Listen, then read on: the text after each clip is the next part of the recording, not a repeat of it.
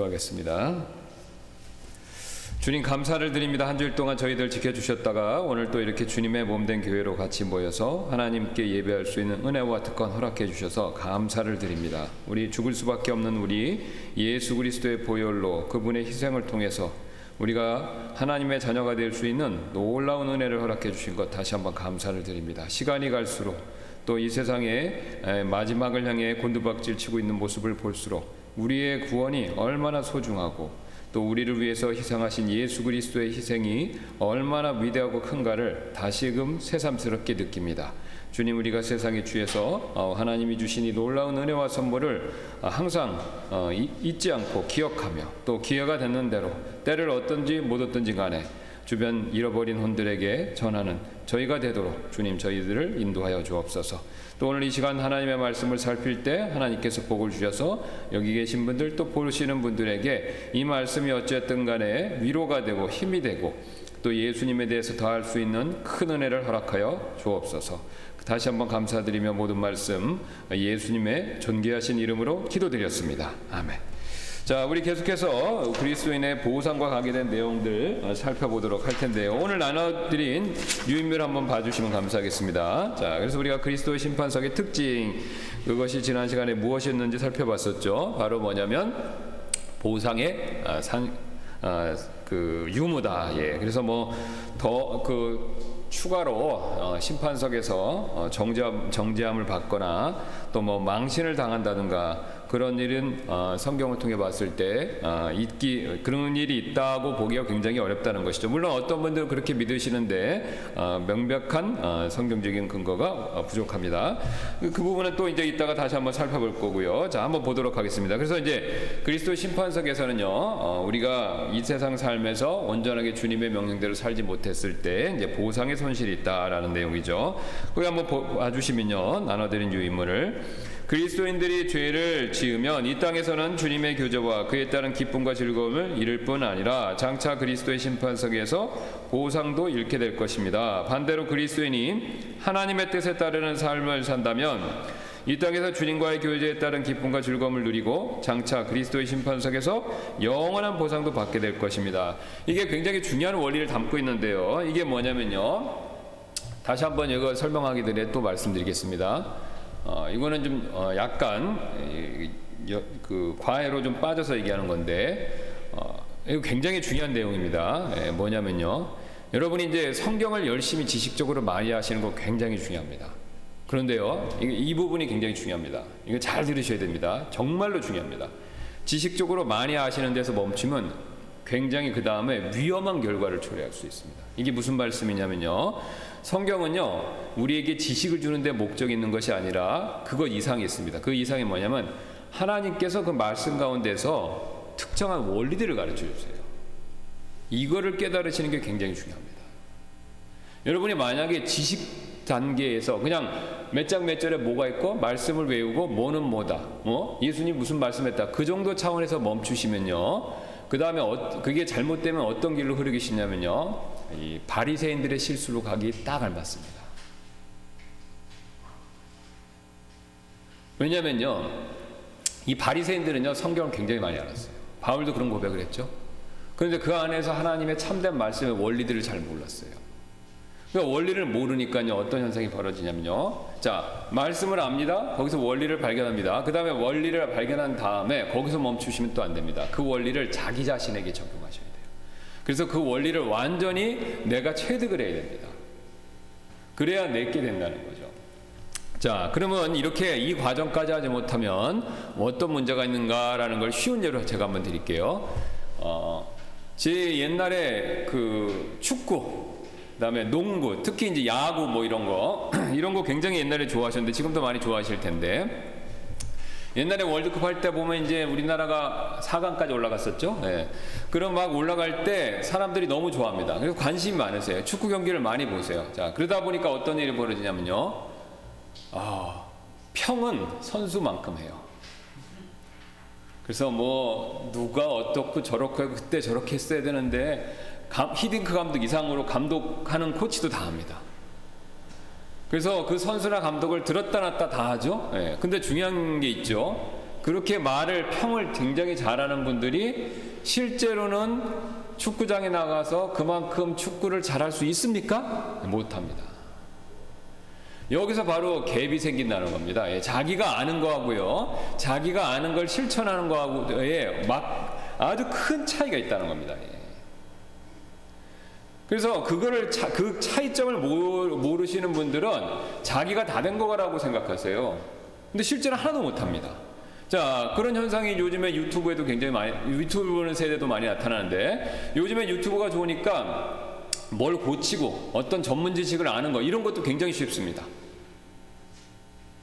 그러면 예를 들어서 의학 지식, 굉장히 건강에 관심 많으시니까 그런 거 많이 들으세요. 자, 그러면 그만큼 의사만큼 치료할 수 있습니까? 안 되죠.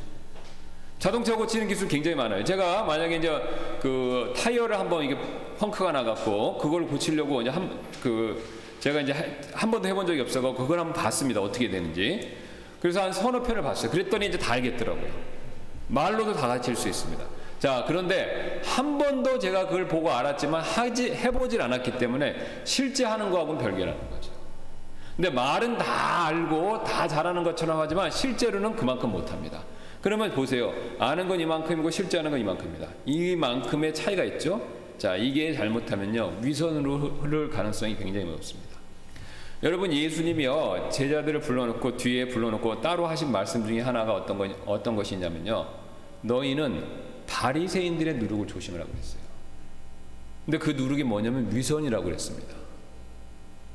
근데 많은 분들이 바리새인 구원 안 받았으니까 우리와 상관없다 생각하시는데, 예수님 그 말씀은요, 바리새인들의 누룩, 바리새인들의 위선을 너희도 조심하라고 얘기했다는 것이죠. 그럼 바리새인들만 해당되는 게 아니라 죄의 성품을 가진 모든 사람들, 심지어 구원받은 우리도 해당된다는 겁니다. 예수님 제자한테 말씀하셨기 때문에. 그래서 제가 이제 그걸 종종 유튜브 신앙이다라고 부르는데, 지식적으로는 굉장히 압니다. 성경 몇 번 읽고 쓰고도 하시고 굉장히 지식적으로 많이 아는데, 거기에서 원리를, 성경 말씀의 중요한 원리를 깨닫지 못하고요, 또 더 나아가서 그걸 자기 삶에 적용을 못 시키면요, 위선으로 흐를 가능성이 굉장히 높습니다. 교회 역사가 보여주고요, 성경 자체도 있고요, 그 안에 경고의 말씀들이 나오고, 그 다음에 우리 여러분 각자의 삶이 다 그거를 반영한다는 거죠. 그래서 만약에요, 어떤 분이 저한테 목사님도 위선에 빠질 수 있으니까, 바리새인의 위선에 빠질 수 있으니까 조심하셔야 됩니다 라고 누가 저한테 권면해 드리면 저는 맞습니다, 아멘하고 받아들입니다. 왜냐하면 제가 더 위험하거든요. 저는 전문적으로 성경을 보는 일을 하잖아요. 그러면 제가 그만큼 못 따르면 어떻습니까? 위선이 생길 가능성이 훨씬 높아지는 거죠. 여러분, 많은 목회자분들이요, 의외로 또 많은 범죄를 저지릅니다. 죄를 져요. 그 왜 그렇습니까? 성경을 몰라서가 아니죠. 성경 많이 아시잖아요. 그러니까 많이 알면은 무조건 거룩해진다, 이게 아니라는 겁니다. 그건 마치 유튜브에서 차 고치는 걸 많이 알았기 때문에 나는 당장 유능한 메케닉이야, 나는 그 자동차 정비사야 라고 착각하는 거랑 똑같다는 거예요. 그게 신앙에도 똑같습니다. 특히 우리나라, 우리 한국 성도분들은 굉장히 더 그런 실수를 범하기가 쉽습니다. 왜냐? 우린 유교 영향을 받는데, 유교는요, 장점이 뭐냐면 공부를 많이 가르치는 거예요. 근데 공부를 많이 가르치는 건 좋은데 실천은 약합니다. 우리 조선의 대표적인 선비들은 뭐예요? 공부 많이 하고 하고 앉아 있어갖고 손가락 깎다 또 안 하는 거, 일하는 거 싫어하는 거. 예. 그러니까 머릿속으로만 지식만 가득 있는 거, 이게 모델이잖아요. 예. 제가 최근에 한번 개항기 때 외국 사람들, 선교사 포함해서 외국 사람들이 찍은, 카메라로 찍은 비디오, 그러니까 그 필름, 그러니까 영상물을 제가 본 적이 있어요. 예.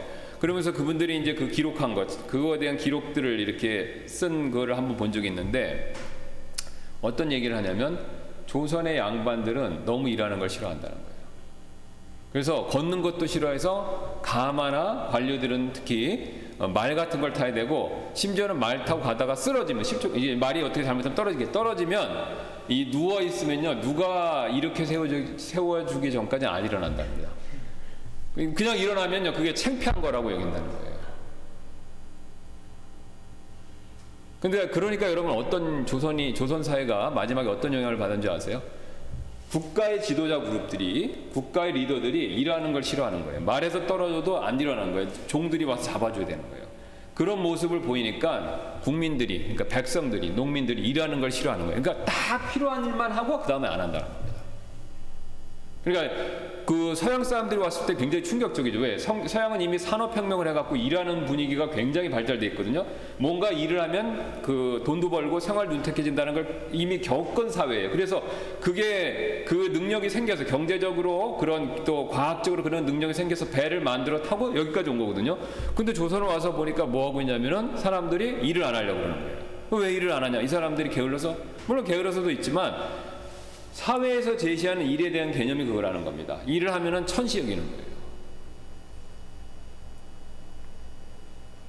그러니까 이 서양 기준으로 미국 사람들하고 굉장히 단편적이죠. 미국은 큰 땅을 개척하기에 서부 개척 정신이 있어요. 그냥 가야 되는 거예요. 가서 힘들게 땅을 개간하고 개척하고 또 땅을 얻고 그런 일을 해야 되는 겁니다. 거기서 뭐 누워서 이렇게 있으면 다 굶어 죽는 거죠. 예. 그런 영향을 우리도 모르게 부지불식간에 받기 때문에 그게 그런 생각을 세상이 갖고 있는 것 자체는 우리가 그걸 뭐 크게 나무라거나 그럴 필요까지는 없습니다. 뭐 그건 이제 세상의 일이니까 우리가 바꿀 수 있는 게 아니잖아요. 자, 그런데 문제는 구원받은 그리스도인들이 구원받고 나서 여전히 그 유교의 생각을 탑재하고 머릿속에 담고 교회에 와서 신앙생활을 하기 때문에 문제가 생깁니다.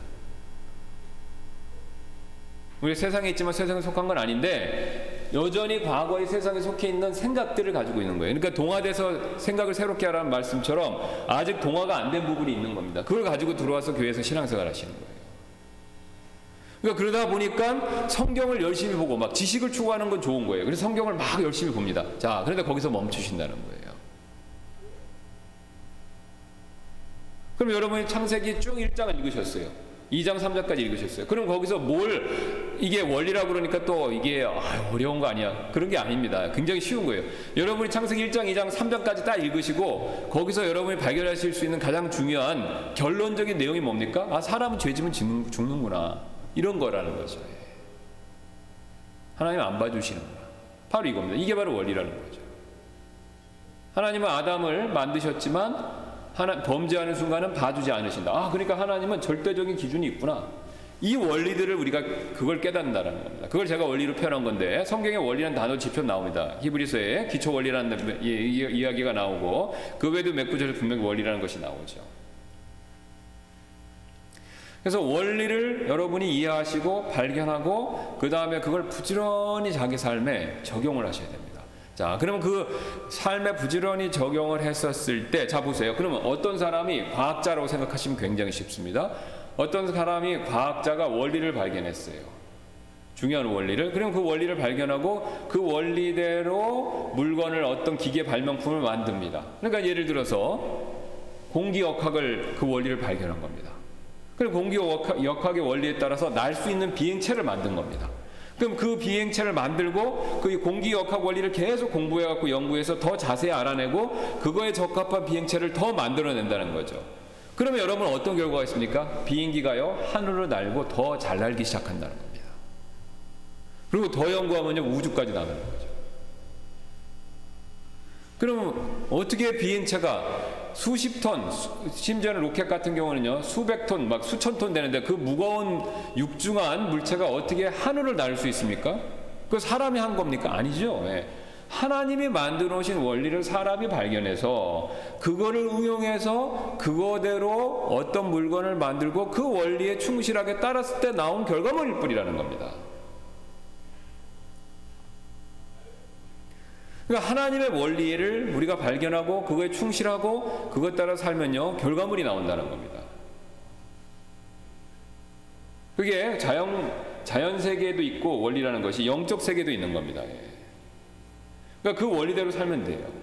그 영적 세계라고 얘기했을 때 그게 세분해서 들어가면 교회에도 원리가 있고 가정에도 원리가 있는 겁니다. 국가에 대한 원리도 있고. 그러니까 가정의 원리는 뭡니까? 남편이 머리고 아내는 이렇게 해서. 그러니까 이 관계가 아니죠. 성경에서 말하는 남편과 아내의 관계는요 이런 관계가 아닙니다. 이런 관계입니다. 그러니까 남자 여자는 똑같습니다. 왜? 둘 다 사람이니까. 성경에 나와 있잖아요. 창세기 1장에 만드셨을 때 사람으로 만드셨다고 그럽니다. 사람을 남자와 여자로. 그러니까 남자나 여자는 똑같이 존귀합니다. 왜? 사람. 하나님의 형상으로 만들어진 사람으로 만들어졌기 때문에. 그러니까 남자도 하나님 형상으로 만들어졌고 여자도 하나님 형상으로 만들어졌어요. 그러니까 남녀는요 둘 다 존귀합니다. 자, 그런데 차이가 있어요. 그럼 무슨 차이입니까? 존재론적 차이가 있는 겁니까? 절대 아니죠. 왜요? 둘 다 귀한 존재입니다. 하나님 형상으로 만들어진 사람이니까. 그럼 무슨 차이가 있는 겁니까? 역할 차이가 있는 거죠. 역할 차이. 그러니까 그 역할 차이가 있는데 그 역할 차이를 요새는 어떻게 합니까? 그걸 뒤집으려고 그러죠. 그러니까 그걸 뒤집으면요 어떤 일이 벌어지냐면요, 뭐 성해방, 성평등, 남녀평등, 이거 거짓말입니다. 이게 그 사회학자들이 조사를 쫙 해보니까요, 남녀평등 이렇게 돼 있는데 이 사람들은 이제 이렇게 된 걸로 믿죠. 우리는 성경은 이건데 역할 차이가 있으니까. 자, 이렇게 된 걸로 믿고 이 사람들은 이렇게 하려고 합니다. 그래서 이 계속해서 남녀평등 이런 걸 주장해서 역할 차이도 없게 하려고 한다는 거예요. 예. 역할 차이도 없이 남녀나 똑같이 역할을 해야 된다 이렇게 하는 거예요. 그러니까 가사일도 남자가 똑같이, 여자가 똑같이 하고, 뭐 직장일 똑같이, 역할 차이 없이 똑같이 한다는 거예요. 자, 이렇게 되는 사회가 되면 이상적인 사회라고 본다는 거죠. 그래서 그걸 제일 많이 실천했던 나라가 어디냐면 스칸디나비아에 있는 국가들이에요. 근데 여러분, 그러니까 무슨 일이 벌어진지 아세요? 남녀 사이의 갈등이 제일 많은 사회입니다. 그러니까 성경적 원리는 이렇게 된 거고요. 이게 아닙니다. 이렇게 된 거예요. 그래서 여자는 남자의 보호를 받아야 되고, 또 여자는 남자의 권위를 인정하고 따르면서 상호 보완적인 관계로 가야 되는데, 이거를 갈등의 관계로 보고 이렇게 가버리면요 굉장히 갈등이 증폭된다는 겁니다. 여러분, 이렇게 되면은 누가 제일 손해를 많이 보는 줄 아세요? 여자예요. 그러니까 여자는 역할상 남자의 보호를 받아야 돼요. 근데 보호를 받아야 되는데 그거를 무시하고 똑같이 놓고 대등하게 하니까 남자가 보호를 안 해주는 겁니다. 그럼 남자가 보호를 안 해주면 손해를 누가 보는 거예요? 여자가 더 많이 보죠. 물론 남자도 보죠. 근데 여자가 더 많이 봅니다. 보호를 못 받으니까. 그러니까 뭐 신데렐라 드림 이런 거는 요새 성평등 얘기하는 사람들이 뭐예요? 그건 다 속박적인 거다. 성차별을 고착화시키는 일들이다. 이렇게 해갖고 그거를 굉장히 막 파괴하잖아요. 그러니까 지금 애들 교육의 문제가 뭐냐면 그런 걸 다 파괴하는 겁니다. 그 신데렐라가 여자같이 그런 걸 하지 말고 자기도 열심히 배우고 실력 갖춰서 남자하고 동등해져야 된다, 막 이런 걸 가르치는 거예요. 그리고 몇몇의 캐리어 우먼을 내세워갖고 그런 모델로 제시합니다. 그거는 예외적인 경우지 모든 여자가 그렇게 할 수 있는 것도 아니라는 거죠, 사실. 특수화를 일반화로 하는 논리의 오류를 삼아서, 논리의 오류를 이용해서 사람들을 선동하는 것 뿐입니다. 그래서 그 결과 얻는 것은요, 갈등이라는 거예요. 그러니까 갈등이라니까 가정이 파탄이 나는 거죠. 그리고 높은 이혼율, 그 다음에 그거에 따른 또 아이들의 교육 문제, 아이들 자녀 문제. 그러니까 이게 지금 벌써 서구사에서 시작되고 우리도 그걸 도입해 들어와서 하고 있는 거예요. 그러니까 제가 요즘에 젊은 분들하고 상담하고 깜짝 놀랐어요. 남자분들이요, 여자분들을 무서워해요. 그리고 혐오를 해요. 이거 정반대지 않습니까? 성경에서는 여자를 사랑해야 돼요. 그리스도가 교회를 사랑하신 것처럼 여자를 사랑해주고 이뻐해주고 보살펴주고 잘해줘야 돼요. 근데 여자를 무서워하고 그 다음에 더 나가서는 여자하고 뭐 어떤 다툼이나 이런 거 있는 사람들은 여자를 싫어하는 거예요. 극혐 뭐 이런 표현 써갖고. 그래갖고 정신이 좀 이상한 분들은 여자 묻지마 살인, 강남 같은 데서 젊은 여자 아무나 보고 막 죽이고, 이런 일이 벌어진다는 거죠. 이게 왜 이런 일이 벌어집니까? 하나님이 만드신 기본 원리에 역행하기 때문에 그렇습니다. 역행하기 때문에. 그럼 역행하면 무슨 일이 벌어져요? 하나님이 주신 가정의 복을 누릴 수 없게 되는 거죠. 그럼 원리대로 잘했으면 믿는 가정이든 믿지 않는 가정이든 어쨌든 남자가 여자를 보살피고 여자는 그 남자의 인도함을 받고 그렇게 해서 조화롭게 잘 가정을 이루면요, 심지어는 불신의 가정이다 하더라도 그 가정이 잘 안 깨집니다. 행복하게 잘 살 수 있어요. 불신의 가정이라고 하더라도요, 잘 사는 사람들이 있습니다. 예. 그럼 그 사람들 왜 잘 살죠? 구원도 안 받았는데. 하나님의 그런 원리를 알든지 무지불식간에 알고 있는지 모르고 있는지 어쨌든 그거를 자기의 본성에 따라 잘 실천한 거예요. 그리고 그런 걸 잘 적어놓으면 그게 무슨 책이 됩니까? 철학서가 되는 거죠. 예. 말을 더 근사하게 학문적으로 잘하면 철학서가 되는 거고, 그게 아니면 이제 지혜서 같은 게 되는 거죠. 예. 사람들의 삶에 지혜를 주는 책, 이런 책이 되는 거죠. 그걸 재밌게 소설을 풀면 또 이제 그런 문학 종류의 작품들이 되는 거고. 그래서 하나님이 만드신 원리가 있습니다. 그 원리를 알고 그 원리대로 살면 복을 받고요. 그다음 그 원리에 벗어나면요, 복이 줄어듭니다. 그러니까 이 복이 줄어드는 걸 성경에서는, 신명기에서는 저주라고 부르는 거죠. 지옥 가는 저주만 얘기하는 게 아니라 복이 줄어든 상태를 얘기합니다. lack of blessing이죠, 영어로 하면. 복이 줄어드는 거예요. 이스라엘 백성들이 하나님 잘 섬겼으면요, 가나안 땅에서 사자손손 풍성하게 잘 살았을 텐데, 하나님을 섬기지 않고 우상을 섬겼으니까 하나님이 저주를 약속하셨죠. 그 저주가 뭡니까? 이스라엘 백성들이 가나안 살면서 흉령, 기근, 전쟁 같은 게 나는 거예요. 심지어는 나중에 어떤 일이 벌어졌습니까? 바벨론 포로 생활을 당한 거예요. 주변 민족으로부터 침략을 당하고 그 땅에서 평화롭게 사는 일이 가능하기 어렵게 되는 거죠. 그래서 이 계속해서 거듭거듭 말씀드리는 게 뭐냐면, 이 원리들을 아시고 일단 깨달으셔야 됩니다. 그 다음에 그 원리에 따라서 자기 삶에 부지런히 적용하셔야 돼요. 그 적용하는 정도에 따라서 바로 이 땅의 삶에서 열매가 있고 장차 하늘에서 열매가 있습니다. 이게 보상이라는 것도 큰 그런 틀 안에 있는 겁니다. 그러니까 여기 보세요. 여기 보세요. 두 가지 원리가 딱 나와 있습니다. 자, 여기 아까 제가 읽었던 대로 보시면요, 현재 삶에서 하나님께 영광을 돌리는 삶을 삽니다. 우리가 먹든지 마시든지 무엇이든지 하나님 영광을 위해 살라고 그러셨죠. 그 다음에 또 성령의, 내적으로는요, 성령의 일들, 그러니까 삶의 목표가 하나님께 영광 돌리는 삶이고, 내적으로는요, 성령의 일들을 생각하는 삶을 삽니다. 그 다음에 장기적으로는 이렇게 멀리 봤을 때는 신실한 삶을 사는 거예요. 자, 그런 삶을 살면요, 어떤 복이 있습니까? 원리에 맞춰서 주님과의 교제 관계에 있어서 생명과 평안과 빛된 삶을 살 수 있다는 거죠. 이게 영적인 복입니다. 그래서 여기 한번 보시면 로마서 한번 가서 보겠습니다. 로마서 8장 5절 6절 한번 보시면요, 보세요. 자, 여기도 두 가지 원리가 나와 있지 않습니까? 육신을 따르는 자들, 그래서 육신의 일들을 생각하거니와 성령을 따르는 자, 두 원리에 따라 사는 사람들이 나타납니다. 육신을 따르는 삶을 사는 사람들, 성령을 따르는 삶을 사는 사람들. 자, 그럼 그 사람들이 하는 일이 두 가지로 또 나뉘죠. 육신을 따르는 자들은 육신의 일들을 생각하고, 성령을 따르는 자들은 성령의 일들을 생각한다는 겁니다. 자, 그러면 그렇게 각각의 원리에 따라 살았을 때 나타나는 결과가 6절에 나옵니다. 뭡니까? 육신적으로 생각하는 것은요, 사망. 영적으로 생각하는 것은요, 생명과 평안. 자, 그럼 여기서 육신적으로 생각하는 건 사망이라는 것은요, physical death. 그러니까 우리 몸이 그럼 육신적으로 생각하면 갑자기 하나님 우리의 생명을 싹 거두가시는 거, 그런 건 아니라는 거죠. 문맥적으로 봤을 때 그렇게 생각하기는 굉장히 어렵습니다. 그러니까 사망 이퀄 무조건 육체적인 죽음, 이렇게 보기는 어렵다는 겁니다. 그러니까 사망은 여러 가지 의미가 있기 때문에 문맥에 따라 보셔야 되는데, 그 육신적 죽음은 아니죠. 그럼 육신적으로 생각하는 것은 사망. 그럼 뭡니까? 육신적인 죽음이 아니면 영적인 죽음을 얘기하는 거죠. 그럼 영적인 죽음은 우리가 구원받았기 때문에 구원받기 전에 영이 죽었다, 그걸 의미하는 건 아니죠. 왜? 여기서 지금 8장은 그러므로 8장 1절 보세요. 그러므로 이제 그리스도 예수님 안에 있는 자들에겐 정잠이 없네. 이거 구원받은 사람이잖아요. 그죠? 지금 그리스도 예수님 안에 있는 사람은 정잠이 없다고 그랬으니까 이 사람들은 대상이 뭡니까? 구원받은 사람들이잖아요. 그럼 구원받은 사람들이 영적인 죽음이 있다는 겁니다. 그러니까 구원받기 전에 영적으로 죽어서 성령님이 거듭나게 하셔서 영이 살아나서 그래서 다시 그래서 하나님의 자녀가 되고 구원받고 다시 태어나는 그 일도 있지만, 그 다음에 구원받고 나서 또 우리 영이 죽는 일이 있다는 겁니다. 근데 그걸 뭐라고 표현합니까, 여기? 자, 사망이요, 영적으로 생각하는 것은 생명과 평안이니라. 그 반대는 이제 뭐냐면 생명과 평안이 있다는 거죠. 그거를 이제 성경에서 다른 구절에서 뭐냐면 빛 가운데서 걷는다라고 또 표현하죠. 그러면 한번 보겠습니다. 데살로니가전서 5장 5절.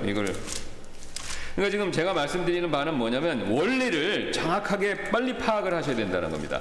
그래서 빨리 파악이 되면, 원리를 정확히 이해하시면 그 다음에 반은 하신 거예요.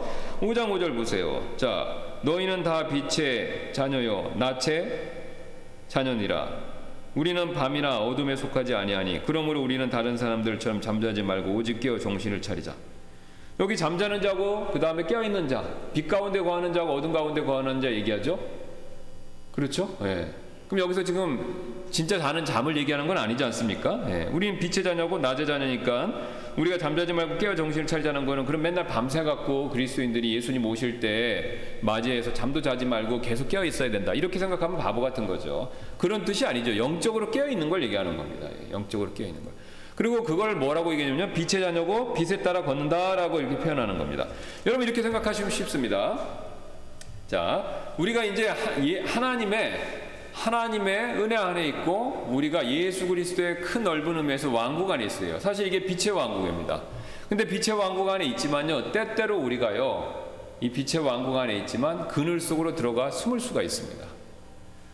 그게 어떻게 생각하시면 쉬우냐면요, 에덴 동산에서요, 하나님과 아담은요 아무 문제가 없었습니다. 사이가 좋았어요. 그렇죠? 누가복음 보면 아담은 하나님 아들이었다라고 얘기합니다. 굉장히 하나님과 아담하고 친밀한 겁니다. 그래서 딱 범죄하는 순간 어떻게 됐습니까? 하나님 음성을 듣고 나무 그늘 밑에 숨었어요. 어둠 가운데로 들어간 겁니다. 그러면 하나님은 빛인데 그 전에는요, 빛이신 하나님을 대할 때 아담이 아무런 꺼리낌이 없었습니다. 근데 그 빛이신 분이 딱 오니까 죄를 짓고 나서 어떻습니까? 자기가 어둠 속으로 들어간 거예요. 나무 그늘 밑으로 들어간 겁니다. 여기서 중요한 원리를 발견할 수 있죠? 죄를 지면요, 어둠 가운데 들어간다는 겁니다. 그래서 우리가 구원받지 않은 상태에서 어둠 가운데 태어난 거고, 구원받고 나서는 빛 가운데로 옮겨졌는데 그 다음에 또 구원받고 나서 죄를 지면요, 그 순간만큼 또 어둠 가운데로 들어가는 겁니다. 여러분, 대낮이자고 하지만 이 밖에도 우리가 낮이지 않습니까? 낮이지만요, 햇빛이 쨍쨍 찌고 대낮이지만요, 사하라 상황 생각해 보세요. 햇빛이 찌고 대낮에 완전 열사병 걸리고 죽을 것 같지만 나무 그늘 밑에 가면요, 어둠이 있어요. 또 신기하게도. 그러니까 우리가 구원받고 나서도요, 우리가 범죄하면요, 어둠 가운데로 들어가는 겁니다. 그러니까 이 원리를 정확하게 이해하시면, 아, 내가 죄를 지면 어둠 가운데로 들어가고 그 빛 가운데 못 걷는구나. 그러면 내 마음에 어떤 상태가 있냐? 거기 생명과 평안이 없는 겁니다. 생명과 평안이 없는 거죠. 그럼 생명은 뭡니까? 이미 구원받은 사람한테 또 생명 얘기를 왜 합니까? 자, 제가 성경에서는 생명은 단순하게 오래 사는 게 아니라 어떤 상태로 사느냐를 말씀드렸죠? 누누이 말씀드리지만 80세, 90세 요양병원에 계셔갖고 간신히 생명을 부지하는 그 생명하고 우리 영광이처럼 이제 막 자라고 그러는 생명하고는 똑같이 살아있지만, 숨이 붙어있지만 질적으로 틀린 삶이지 않습니까? 자라는 아이의 삶은 힘차고 활기차고 기쁘고 즐겁고 막 뛰고 그런 거잖아요. 그 생명을 얘기하는 겁니다. 그러니까 우리가 성령의 일을 생각하면요, 우리 마음에 기쁘고 힘이 나고 즐겁다는 겁니다. 왠지 모르게 찬송도 나오고 또 속으로 기도도 되고 성경 말씀도 읽고 싶고 그런 마음이 생긴다는 거죠. 그런 게 없으면, 원초적으로 없으면 이제 구원받았는지 다시 한번 자기를 점검해 보셔야 되고요. 근데 구원받은 게 내가 확실하다면 그런 마음이 자꾸 생겨요. 그게 생명이에요. 또 평안이 뭐죠? 어려운 세상 걱정, 근심, 염려 없는 사람이 누가 있겠습니까? 염려, 걱정 밖의 상황이 그게 충분히 그런 게 우리한테 찾아옵니다. 그럼 거기에 걱정이 생기고 근심이 생기고 낙담이 생기는데 이상하게 성령의 일들을 생각하면요, 마음 안에 평안이 있다는 겁니다. 세상의 영향을 안 받는 겁니다. 세상으로부터 어려움이 있지만 그 영향을 내 마음속까지는 안 받는다는 거죠. 이게 원리라는 겁니다. 그럼 이 원리가 있다는 걸 확실하게 인식하시고 확실하게 믿으시고, 그 다음에 그러면 이 결과물을 어떻게 얻는 겁니까? 성령의 일들을 생각해 보셔야죠. 그럼 성령의 일들이 뭡니까? 성경이 굉장히 많이 나오죠. 성경의 9가지 열매 생각해 보시면 쉽습니다. 성령의 일들이란 게. 그러면 더 쉬운 원리에 따라 이 9가지지만 더 간추려서 더 간단한 원리로, 더 깊이 있는 밑바닥 있는 원리로 말씀드리면, 하나님 사람 먼저 생각하고 이웃 사람 먼저 생각하고, 그게 성령의 일들이에요. 그러니까 조금이라도 더 어떤 일의 선택 상황에 있어서 하나님을 좀 더 생각하는 거예요. 또 어떤 선택 상황에 있어서 남을 조금이라도 생각하는 겁니다. 그럼 그게 바로 성령의 일들을 생각하는 거예요. 구체적인 내용은 상황에 따라 다 틀리십니다. 원리상으로는요, 하나님을 좀 더 생각하고 이웃을 좀 더 생각하는 거, 이겁니다. 자, 근데 이게 잘 됩니까? 이 말을 하는 저도 잘 안 됩니다. 그러니까 어떻게 하셔야 돼요? 부지런히 연습을 하셔야 되는 거죠. 부지런히. 상황이 닥칠 때, 근데 오늘은 실패했습니다. 그럼 다음에 또, 그렇게 해야지. 되돌이키고 빨리 이렇게 하셔야 되는 거죠. 그러니까 자꾸 그런 생각을 해서 내 생각 체계가요, 하나님과 누구 중심으로요? 다른 사람을 좀 더 배려하는 쪽으로 그게 갖춰지면요, 나도 모르게 내 안에 생명과 평안이 넘치고 나는 이미 그때 빛 가운데 걸어가고 있는 겁니다. 그러니까 나도 모르게 예수님 닮은 삶을 살고 있는 거죠. 그러니까 우리는요, 저를 봐주시면요, 자꾸 유교식의 영향을 받아서 성령 충만한 삶, 그리스도인이 되는 삶, 그 다음에 하나님께 인정받는 삶, 그럼 성경 지식 많이 알아야 돼요. 그래갖고 성경 지식 많이 아는 데에서 멈추세요. 그게 저게 잘못됐다는 게 아닙니다. 성경을 몰라도 문제지만요, 성경을 많이 아는 일에서 멈춰도 문제가 된다는 겁니다. 그럼 아까 말씀드렸지, 99.9% 바리새인들의 위선을 행하기 딱 알맞습니다.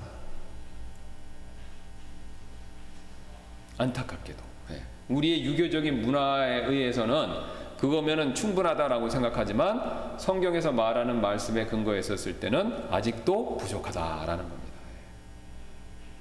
그러니까 여러분, 이 신앙생활하다가 이런 경험 없으세요? 어떤 분들이 있는데 그분 성경 잘 모르세요. 근데 굉장히 그리스도인다운 분들이 있으신 거예요.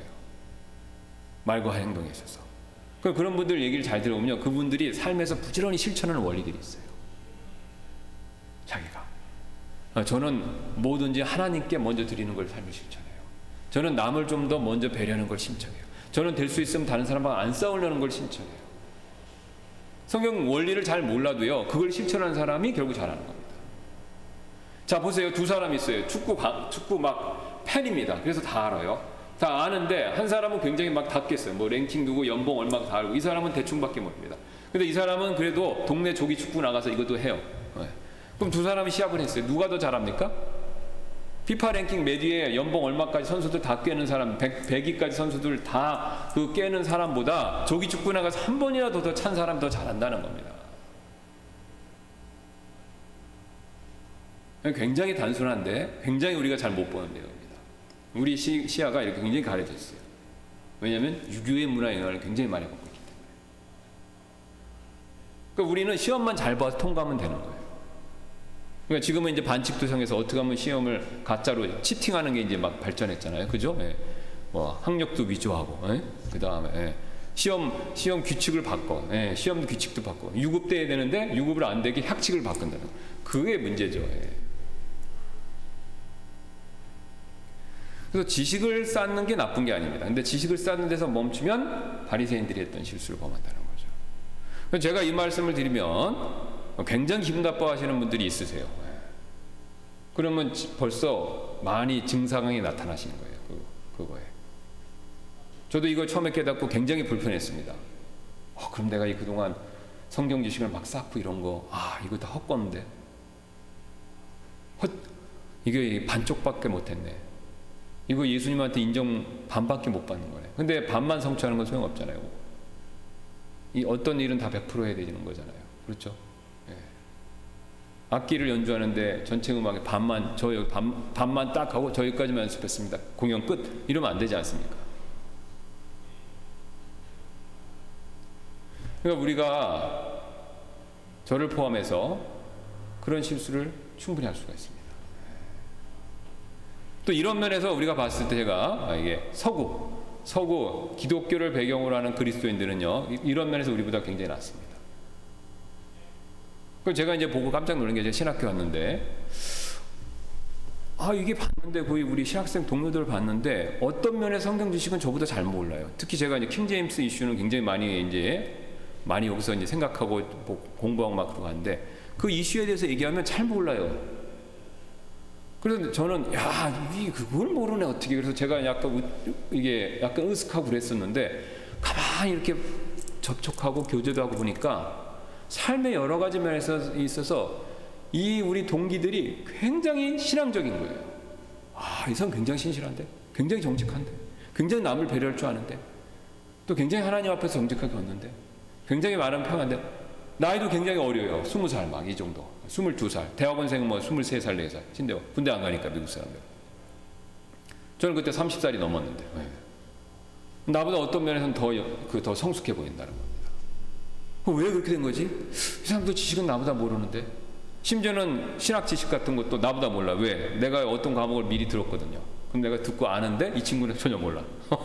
그래서 어떻게 이걸 모르나, 미국 사람인데. 나는 영어도 어려워서 막 부지런히 사전 찾아서 보는데 이 친구들은 읽기만 하면 되는데 그것도 모르는 거예요. 예. 그런데도 신앙생활은 기본기가 있어서 나보다 훨씬 나은 겁니다. 그럼 왜 이런 일이 벌어지지? 고민을 많이 했죠. 자, 그러니까 보니까 아까 조기 축구에서 조금이라도 한 사람하고 조기 축구 안 하고 맨날 피파 랭킹만 조사한 사람하고 차이점입니다. 성경을 공부하는 게 나쁘다는 뜻이 아니라 거기서 멈추시면 안 되는 겁니다. 반만 하신 거예요. 근데 반쪽짜리는요, 안타깝게도 인정을 못 받습니다. 반만 하신 것은요. 그럼 왜 이게 제가 이 말씀 드냐면, 여러분 이게 보상과 관계된 겁니다. 보상과. 그러니까 우리가 우리 삶에 왜 그리스도인으로서 열매가 없느냐, 나는 왜 생명과 평안이 안 넘치는가 라고 했을 때 이 원리를 모르시거나 그래서 안 하시던가, 아니면 정반대로 하시는 거예요. 컬싱의 길을 따라가고 계신 거예요. 나도 모르게. 원수를 미워하라니까 막 미워합니다. 근데 원수를 미워하면 원수의 죄는 미워해야 되지만 원수는 사랑해야 되잖아요. 예. 그러니까 원수 자체도 원수의 죄만 미워해야 되는데 원수까지 미워하니까 사이가 나빠지는 거죠. 예. 그러니까 부부간에 잘 생각해보세요. 예수님 안 믿어요. 남편이나 아내가 서로. 그러면 이 원수라니까 예수님 성경 말씀에 또 집안에서 원수가 된다 그러니까 원수네 막 그래갖고 싸우면 소용없습니다. 근데 그 남편, 불신의 배우자도 잃어버린 혼이잖아요. 하나님이 사랑하는 그 잃어버린 혼이지 않습니까? 예수님은 그 혼을 위해서도 돌아가신 거고. 그러니까 그 혼은 사랑해야 되죠. 죄는 미워하지만 혼은 사랑해야 된다는 겁니다. 그럼 이게 말같이 물론 쉽지가 않죠. 예. 어떤 때는 헷갈립니다, 서로 이게. 그런데 이 원리를 알고 실천을 하면요, 좋아지게 돼 있습니다. 그러니까 바울은요, 유대인들, 오늘도 이제 우리 우투마 목사님이 또 그 요즘에 사도행전에서 나올 텐데, 바울이 이제 본격적으로 엄청난 탄압을 받는 거. 근데 그 탄압에 누구한테 받냐면 유대인들입니다. 바울을요, 제일 악랄하게 사도행전을 보시면 제일 악랄하게 탄압했던 사람이, 죽이려고 했던 사람들이 누구냐면 자기의 동포예요. 유대인들이. 죽이기 전까지 밥도 안 먹는다, 맹세하고 머리 깎고. 그러니까 자기 동포가 자기를 제일 죽이려고. 그러면 바울도 화가 나서 이것들 그래갖고 자기도 죽이려고 그랬습니까? 아니죠. 자기 동포들을 위해서 기도하고, 자기 동포들을 위해서 자기가 심지어는 목숨도 내놓으려고 그랬죠. 자기 동포들의 죄는 미워했지만 자기 동포들은 사랑했습니다. 바울이 그걸 잘 보여준 거죠. 그러면 예수님의 본을 따른 거니까. 예수님은 세상 사람들의 죄는 미워했지만 세상 사람들은 사랑하셨잖아요. 가룟 유다, 우리가 이제 그 마지막 순간에 가룟 유다한테 뭐라고 했습니까? 친구요. 가룟 유다의 죄는 미웠죠. 그게 타연하지 않았으면 좋을 뻔했다, 그렇게 말씀하셨잖아요. 그 불쌍히 여기셨다는 거죠. 그가 태어나서 그 선택을 그가 하겠지만 그 결과로 인해서 그가 받을 고통을 생각하면 예수님 그걸 불쌍히 여기시는 거라는 겁니다. 나를 배신할 자니까 지옥에서 제일 뜨뜻한 데다가 내가 자리를 마련해주고 홀로 보내야지, 그런 말씀 안 하셨잖아요. 그러니까 우리가 이런 원리들을 잘 알고 그거를 부지런히 실천하면 우리가 좋아지는 겁니다. 근데 이제 지식 쌓는 데서 멈추시고, 아니면은 보통 그냥 막 봉사하는 데서 멈추시고, 봉사 많이 하면은 그리스도인 닮은 삶이다.